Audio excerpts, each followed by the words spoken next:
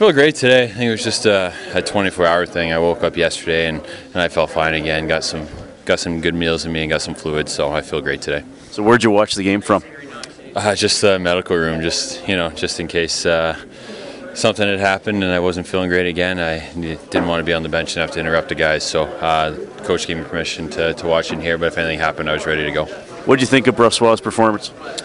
He was great. He was steady, controlled his rebounds, very calm out there, and really kept his composure for a young guy, especially on such short notice when you're going to get a start. Sometimes that can play with your mind a little bit, but he handled it great mentally and gave us a good outing and gave us a chance to win. I mean, you've seen, I guess, a little bit of him from that game and in training camp as well. Does anything stand out about him for you?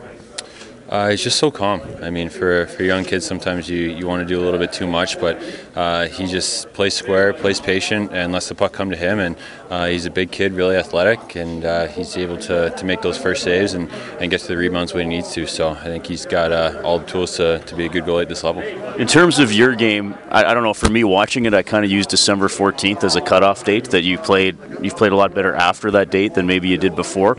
Do you look at your season that way, or how do you feel just about how it's progressed?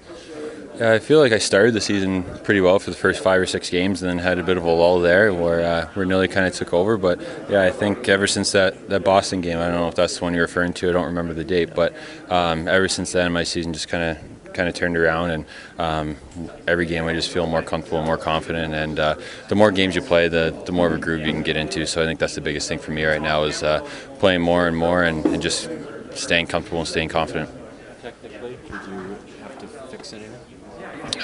I mean, not really. It was more of a mental thing. I mean, when you start letting in those goals from below the goal line or side of the net kind of thing, I mean, those ones are the ones that really hurt the team, and those are the ones you start to think about. Well, if I let in another one of those, letting the team down kind of thing, and then you let that creep in your mind, and then another one goes in, and it just kind of snowballs. So it wasn't a whole lot of technical. It was just more mental, and I think once I got over the hump there and just worked hard in practice and stayed ready, and once I got my chance, I was ready to go, and I felt great from there.